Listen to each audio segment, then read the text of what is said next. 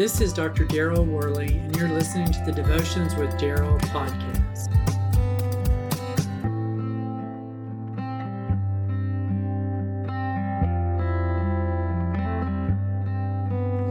The world today is filled with fear.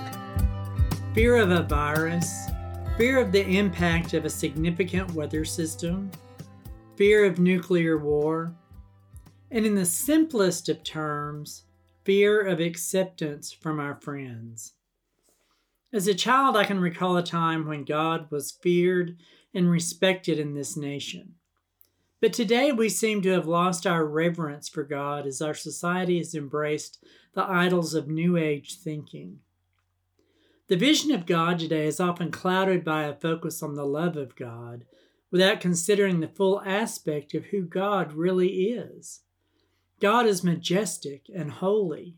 He is big, powerful, and can even appear scary, particularly if you're running away from Him or trying to go directly against Him by clinging to hope that does not emanate from God. As scary as this sounds, God is also filled with grace and goodness for those that acknowledge and worship Him. If we rest in the powerful, all-encompassing grace of God and enjoy the special relationship that He desires with each one of us, if we trust in Him, God will be our friend, our protector, and our complete source of joy. The Bible instructs us that the fear of the Lord is the beginning of wisdom. The fear of the Lord is pure, and it characterizes the way we ought to serve God. A fear of God is a mark of faithfulness, both here on earth as well as in heaven. In the city of Jericho, Rahab responded faithfully to her fear of the Lord. While others in the city most likely responded to the testimonies about Israel's God by placing their hope in their city leaders and their king, Rahab chose to respond in repentance and faith, for she knew that it was the only way that she could be spared from God's judgment. And she knew that the only way to be spared was to become a recipient of God's kindness.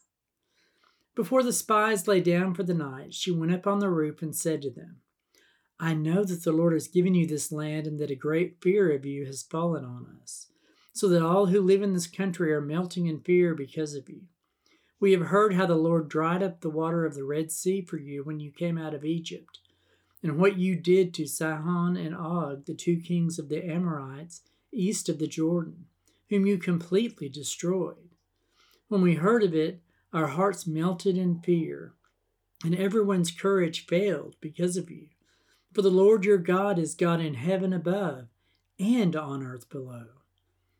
Now then, please swear to me by the Lord that you will show kindness to my family, because I've shown kindness to you. Give me a sure sign that you will spare the lives of my father and mother, my brothers and sister, and all who belong to them, and that you will save us from death." That's Joshua chapter 2, verses 8 through 13. This is a very important part of Rahab's story as she recognizes Almighty God and offers assistance to the spies. Rahab would ultimately be a part of the lineage of Jesus and turned out to be the great-great-grandmother of King David. If you're interested in this, you can find Rahab's name on the list found in Matthew chapter 1.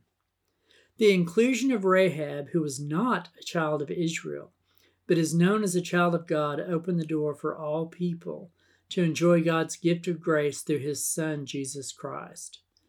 Rahab's past was not perfect, but she found redemption through Almighty God. Just like Rahab, no matter what you've done in the past, Jesus can save you and give you a fresh start. The same grace that Rahab experienced is now available to you through God's one and only Son, Jesus Christ.